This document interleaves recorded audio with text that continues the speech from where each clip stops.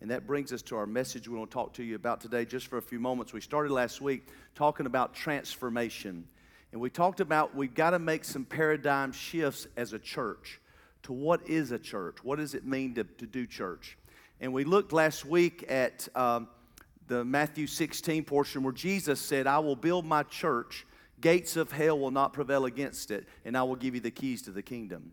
And we realized the word that Jesus used for church was a Greek word, ekklesia, which is not a religious term at all. It's not about a synagogue or a temple. An ekklesia is actually more of a secular term that was used by the Roman government when they were taking territory for Rome, when they would send agents of change, if you will, to institute the will of Rome into a society or a culture.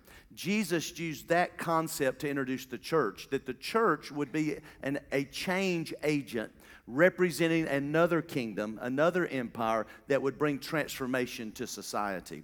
And so when we understand that more clearly, church was never intended to be a place where we get people saved and hold them in a preservation tank waiting for Jesus to come back. Actually, it was a place that we're supposed to empower people so people could go out into society and be the light and the salt of the earth and see transformation all around us. And so we've started this conversation, and we're moving somewhat in it, but we're moving a bit further now as we look at it. Last week we had a great thought and talks about transformation. If you didn't get to see it, please watch it. This week I want to quickly just give you 5 paradigm shifts that we believe will enable us to see church differently so that we can be a transformational force. Now, paradigm in itself is interesting. A paradigm shift, I've got my reading glasses with me this morning. A paradigm shift is like a pair of reading glasses. So let's understand paradigm shift. When I put my reading glasses on, it doesn't create something. It just lets me see what's already there. So a paradigm shift is a new lens which brings clarity to what we're looking at so that we can see not something that we're trying to create, but actually see something that's already there. An important change that happens when the usual way of thinking about doing something is replaced by a different way of doing something. So let's look quickly, with the limited time that we have left, at what these changes are. Number 1, we're going to look at the what. The first paradigm defines the what. We are called to disciple nations. Somebody shout nations. Not just individuals. According to the Bible. Matthew 28:18-20, Jesus says, go therefore and disciple all the nations of the world. Not just individuals. Most of us in the Western culture don't have a nation mentality, we have an individual mentality. So if I can get saved and get my family saved and get in a church, then that's what needs to happen. But the kingdom mentality, the biblical concept of church, is that we are to be transformation agents of literal nations. So that means now that we're not just looking to see individuals hear the gospel, but cities be transformed, communities transformed, states transformed, nations transformed by the power of the gospel. And believe me, this isn't something new. Read the book of Acts. It chronicles the church and the transformational power. There were cities in the book of Acts that literally the entire city was saved.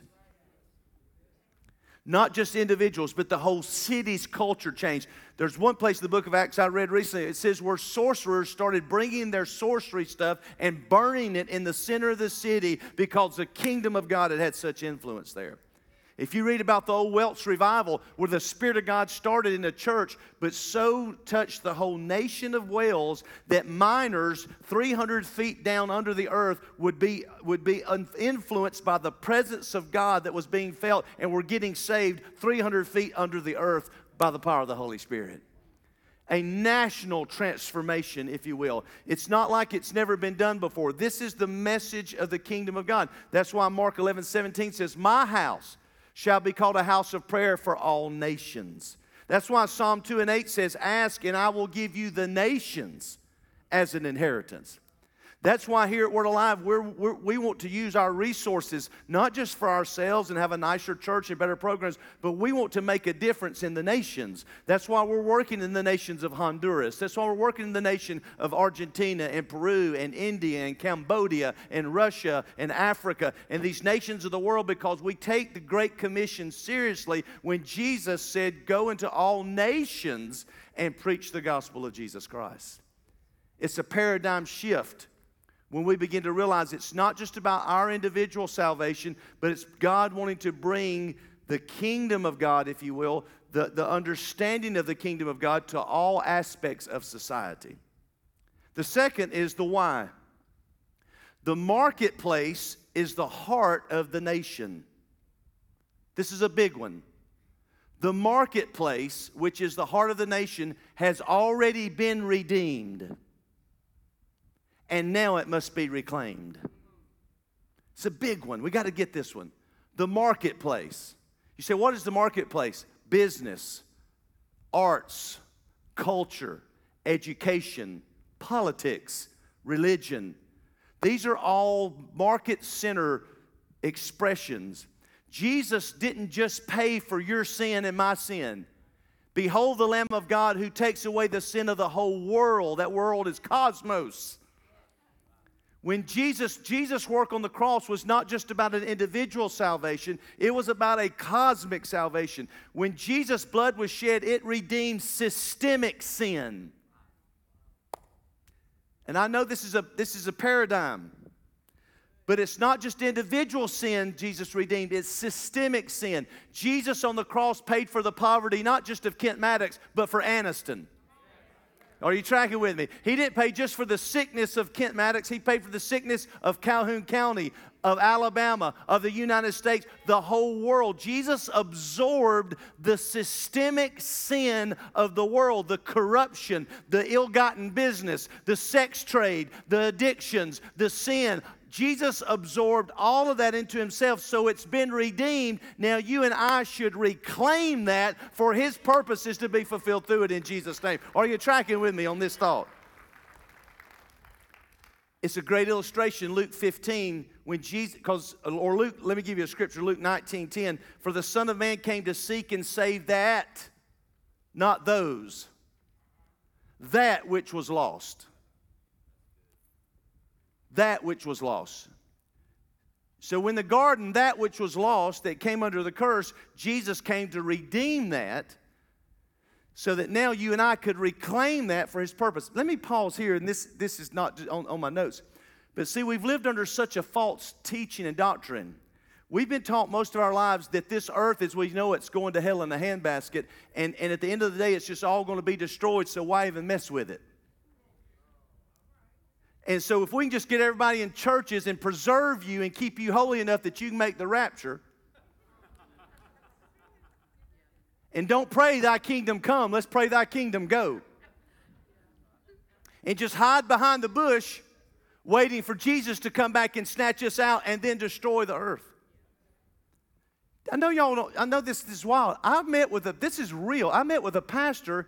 His financial plan for his church was, let's get in as much debt as we can and don't worry about it get it paid back.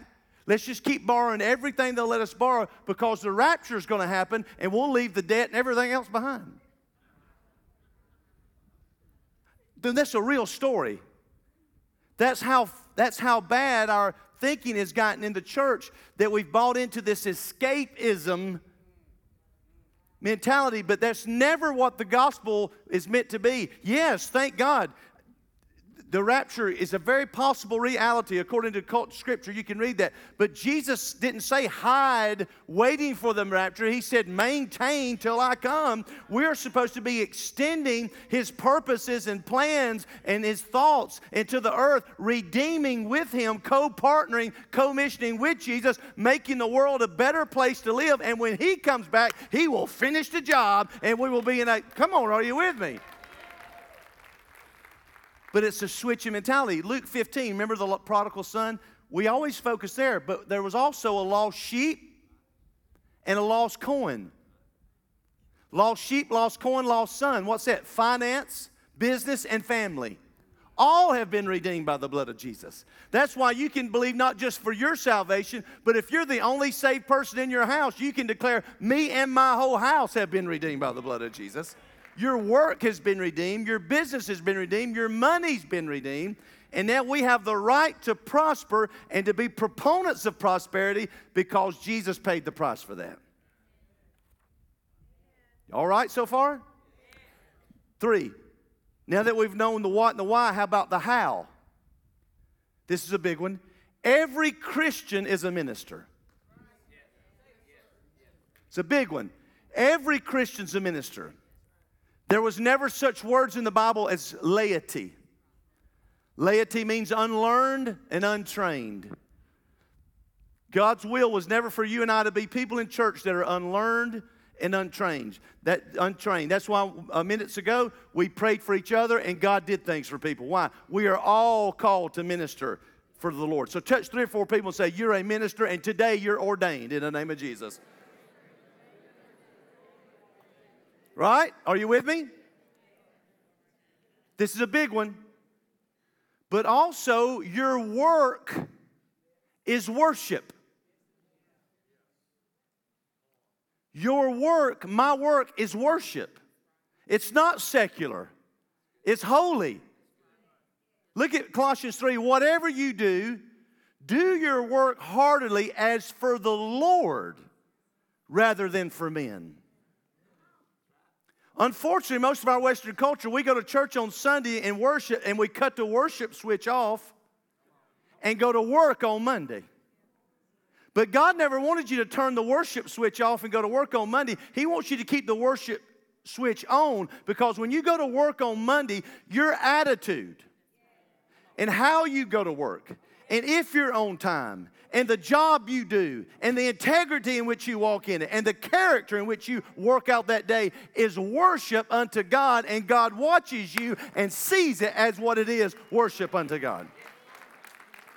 It's just as much worship lifting my hands in a praise service here as it is to be on time tomorrow to my job and to be the best employee I can be for that employer. That is an act of worship. Christians should be known for the greatest employees and employers in the earth. If you profess Christ, then you should be the best at whatever you do on your job. You should be the one that stays late. You should be the one that shows up early. You should be the one that says that he's dependable, he's faithful, he's loyal, he's full of character, he's full of integrity. Why? He's a follower of Jesus. But we as Christians aren't trained like that. We worship on Sunday and bellyache about going to work on Monday. Oh, I wish I could just stay and worship. No. How terrible would it be if we just stayed and worshiped? Nothing would get done. Nobody would be touched. Nobody would be changed. The world wouldn't be a better place. But when you go to work on Monday and you stand there doing your labor, if you're a waitress, you're bringing food for the glory of God. And when you're sitting, you are representing the King of Kings and Lord of Lords in that place. When you go to, I love Waffle House. When you show up, when you're working at Waffle House, you are cooking that waffle for the glory of God, baby. You know what I'm talking about? And I see people like that. They're happy, glad to have a job, full of joy. That's worship. You're a doctor, you're treating people for the glory of God. You're a lawyer, you're filing briefs for the glory of God. You're a homemaker, you're training, instructing children for the glory of God. Keeping your house spotless for the glory of God. You're a student, you're showing up making good grades, not just to please your parents, as worship unto God, that I'm going to be the best I can be because the Spirit of God lives inside of me.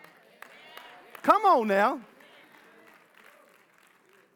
Can you dream with me what that would look like if everybody started believing work was worship? And now when in the spiritual realm, tomorrow morning, on Monday morning, heaven looks down and sees everybody with an attitude of worship at work. And heaven begins to recognize that. Angels begin to be dispatched on our behalf. And heaven begins to recognize, wait a minute, something's transpiring in that territory that we hadn't seen other places. Now employers start saying, I don't know about, wouldn't we love this testimony? If you need an employee, I'll tell you where you need to go. You need to go to Word of Life Church. Because they are the best Come on. They are the best, most filled with integrity and character, the best working people you can find because the Spirit of God lives in them. But unfortunately, we've not been trained and equipped like that. We've been trained, let's just pray and slack and ask God to cover our slackness. Blessed and highly favored, 30 minutes late. Come on. You ain't blessed and highly favored if you're 30 minutes late, baby. Let me just tell you that right now. If you're blessed and highly favored, you're 15 minutes early. Touch 3 people, say, he's shucking the corn now. Tell him he's shucking the corn now. It's a paradigm shift. We got to make it. Come on. Let's go quick. Fourth, we now we understand what, why, how, where. Where is the church supposed to be the church? We're to take the kingdom of God to where the kingdom of darkness. Come on. We're to take the kingdom of God where the kingdom of darkness is still entrenched and let Jesus build his church right there. But most of us are taught to stay away from darkness, taught to fear darkness, and taught to fear sin, thinking that sin is going to get on us if we get around sin. But that's not the new covenant. In the old covenant, if a righteous person got around a sinful person, the sin got on the righteous. But not the new covenant. In the new covenant, if a righteous person gets around a sinner, righteousness jumps on the new. Come on. Their sin's not going to rub off on your righteousness. Your righteousness is going to rub off on their sin. So we are called to take, why? The kingdom of darkness has already been defeated. It's a mentality. We're not going to defeat Satan. Satan's already defeated. The only thing left is his gates. But he don't have the keys. Jesus took the keys of death, hell, and the grave. And he said to us, I will give you, me and you, the keys to the kingdom. How? So you can go to dark places and open up the gate that's already been paid for by Jesus and let God's people out and let them move into salvation. Come on now. Touch 3 people, say, I got a key. Passover, I got a key. Upon this rock I will build my church. Gates of hell shall not overpower it. And I will give you keys to the kingdom. We're seeing it happen. But we're saying let's intensify it. We've got folks right here going and now instituting strip church. Church for strippers. That they go into the strip clubs and preach the gospel and demonstrate the love of God through pedicures, manicures, painting their dressing rooms, going into these places where a lot of people are there not against their own will, actually.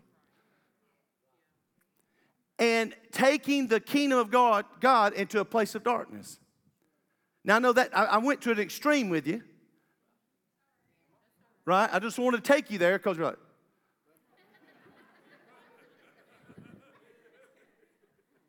but you go from that extreme to Zen Park. Who goes and washes homeless people's feet and tells them of the love of God? Why? That's a dark place where the kingdom of God is now moving and being manifested because we have believed that we have the keys and that strip club or that homeless people, they don't have to stay in that situation if we will go there with the good news of the gospel of Jesus Christ and open up the gate and let them come in.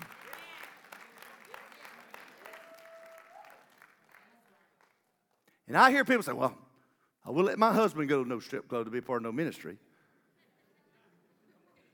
Well, we didn't say they were going. The women go in. But our thought process, I just want to hit that too because it's the thought process. When are men going to get holy enough you could go in and it? When are men going to go ahead and get free enough to where you could go into an environment and not get trapped by it because you're not after that. You're after the Spirit of God and come on. I'm not suggesting men go. I'm just suggesting, can we not quit worrying about us falling and start taking a stand for something and being holy, godly men of God that's not living in perverted thought mindsets? He's shucking the other corn now. Shuck it and preach it. My God, let the church be the church. Nicky Cruz, you remember that old story? Crossing the switchblade. David Wilkerson goes into the gang members' territory and preaches the gospel. And Nicky Cruz, a gang leader, which I've met, and he's a wonderful man of God, tells David Wilkerson, with a switchblade, I will cut you into 1,000 pieces if you keep coming in my neighborhood. And David Wilkerson responded, Nicky, if you do, every piece will still be crying out, God loves you. Every piece you cut will be crying, God loves you. And he broke him, threw his switchblade down.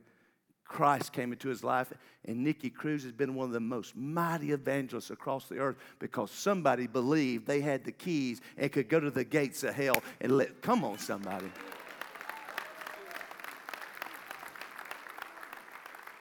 C.T. Studd, the great missionary, said, some want to live within an earshot of a church bell. I'd rather have a rescue shop within the gates of hell. It's a paradigm shift. We got to make it if we're going to be what God's calling us to be. Last and final. What for? Nation transformation must be tangible with the premier social indicator being the elimination of systemic poverty. Nation transformation must be tangible with the premier social indicator being the elimination of systemic poverty. Why poverty? Luke 4:18, it's good news to the poor, the gospel. Acts 4:34, there was no needy among them. Acts 20:35, we must take care of the needy. Galatians 2:10, take care of the poor. It's a non-negotiable, from my understanding of Scripture, that the church has to consider the poor. It's a non-negotiable. So if there's any church that's not feeding the poor, considering the poor, reaching out to the poor, in my opinion, we're not fulfilling the mandate of Christ. Jesus said in Luke 4, what was it? The anointing's on me to preach the gospel to the poor, to bind up the brokenhearted, deliver those who are in prison, and set free those that are captive, and open the eyes of the blind. Our calling as a church is to go to the dark places, the poor places, and preach the gospel of Jesus Christ and see transformation to systemic poverty. And we've done it over the years, but I sense an intensifying coming to our lives. A crew that God has brought together with a heart and a passion to literally make a difference, a transformational difference in our city, in our community, and around the world. I mean, you saw the video. This is a place where you don't own land as a church, Tanzania. But we had such a transformational impact there of poverty that women in that church received a microloan that we helped institute and started businesses, one being a soap factory. And these women came out of such poverty that they were able, and this man that went in business with these microloans were able, that this would be like me and you giving $7 million. They paid out of their pocket, these people, $70,000 toward this property. And we finished up the $26,000 for them. But out of their own integrity, their own work, their own coming out of poverty, now they're prospering because they got a different mentality. That church in Africa is not being poor and just waiting on some American missionary to come and help them. That being in the kingdom of God, I am smart, I am anointed, and I can make a change right here. This is the kind of transformation that we're seeing. We got a whole village that's employed in Honduras now that's coffee farmers, because we now work with an organization in Birmingham that the coffee we sell in our cafe and the bags of it you buy and take home, all the proceeds go back to Honduras. Now a whole village is employed every year because they ship that coffee to Birmingham. They roast it for free. Us and others sell it. The money goes back to Honduras. And now an entire village is employed and feeding their families and prospering every year because of just thinking differently about the kingdom of God.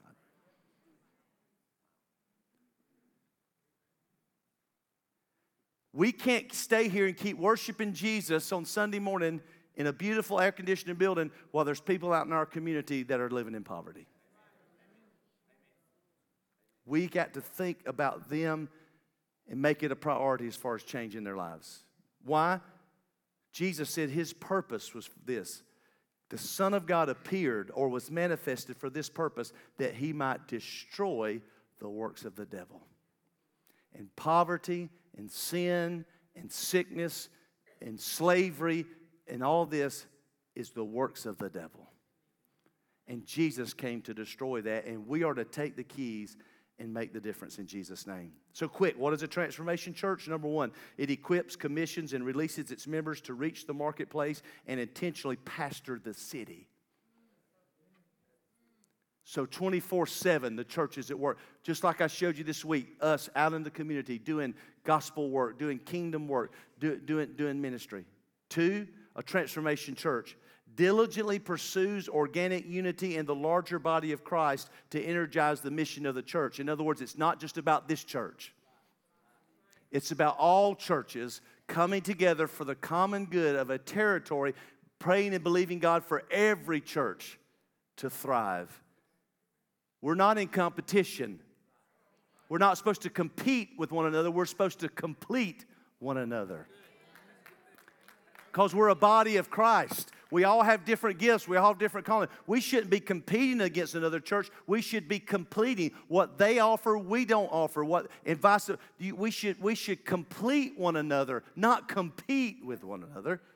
If every church in our county was full of 400 churches, it would only be about 10% of the population. So the church, we got to get out of the church mentality of swapping sheep. Let's quit swapping sheep and let's go to darkness and let's preach the gospel of Jesus Christ and see people truly saved and encountering Jesus Christ for themselves. Let's build the church that way. Anyway. Ready? Transformational church commits a growing percentage of its resources to kingdom expansion by sacrificially investing beyond the local congregation to achieve transformation. So in other words, we're resourcing outside of the church, not just the church. Transformation Church expects the kingdom of God to be tangibly manifested in cities and nations. Tangibly manifested.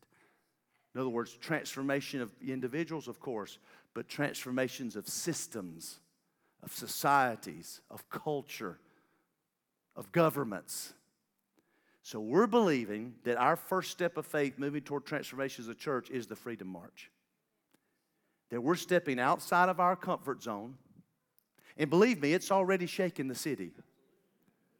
I'm talking to pastors yesterday and the day before, they're like, Kent, you're really challenging us. Because you know everybody ain't after this same thing. On both sides, black churches and white churches. They're not all happy about it. Why? People like to stay where they are. But I just don't believe we can do that. I believe we and those that want to participate, we've got to take a stand in our city, in our county, for righteousness, peace, and joy that replaces wrongdoing, sorrow, and sadness. And so when we ride this bus together, this isn't just a tour. It's a prophetic act. It's just like when God said, walk around Jericho. It's that kind of deal. That when we ride, we believe with the keys. And we get out in the seat of Calhoun County, there at the bus station, and we make prayer and proclamation. And we have the mayor of the city read a proclamation asking God to rule and reign over our territory. And we start with the same type of thing at 202 and culminate here as the body of Christ proclaiming, if my people called by my name will humble themselves and pray, I will heal their land.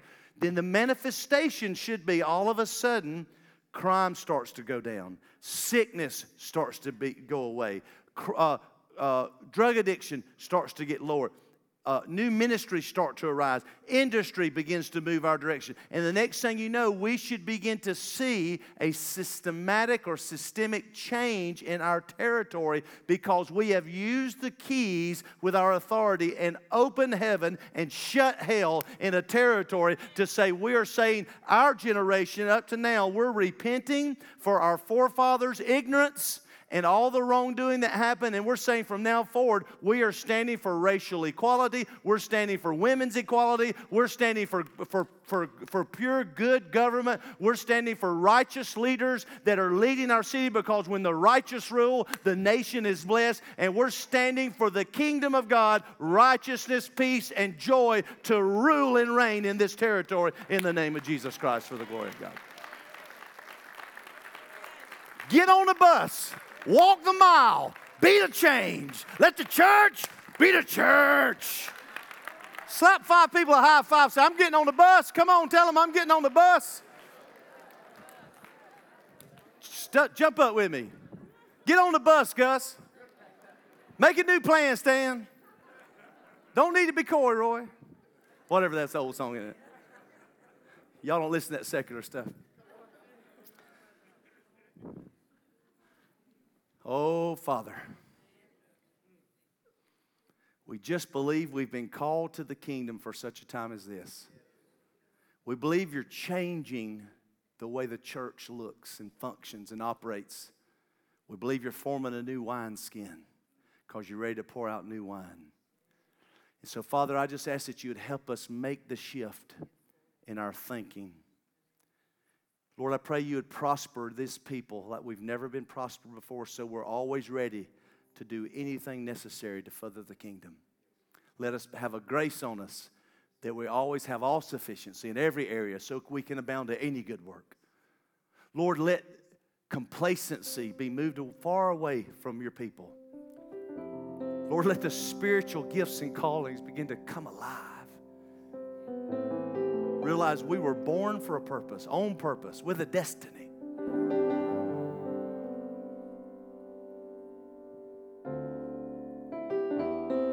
Lord, let us realize that every one of us are called as a minister.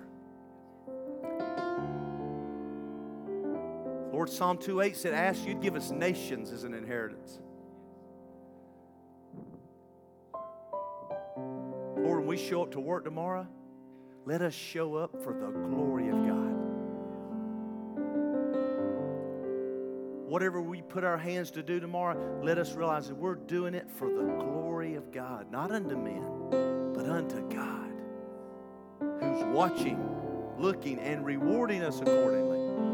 Let our work become worship. Let us use our authority, the keys of the kingdom, to unlock gates of hell. And Lord, use us to partner with you to see poverty moved far away from the people you've already paid for and redeemed by your precious blood. We just want to see the Lamb get his full reward for the sacrifice he made. So Lord, help us make these paradigm shifts. Move us forward by your Holy Spirit. And Lord, we vow to give you all the praise and the glory and the honor for what you'll do in our midst. In Jesus' name. And everybody in agreement said, amen. I love you guys. Listen, sign up for the bus ride today. The prayer ministry tables and teams are wide open. Don't miss next week. We're going to move into some miracles, and then we'll continue our transformational series. I love y'all very much. Be blessed.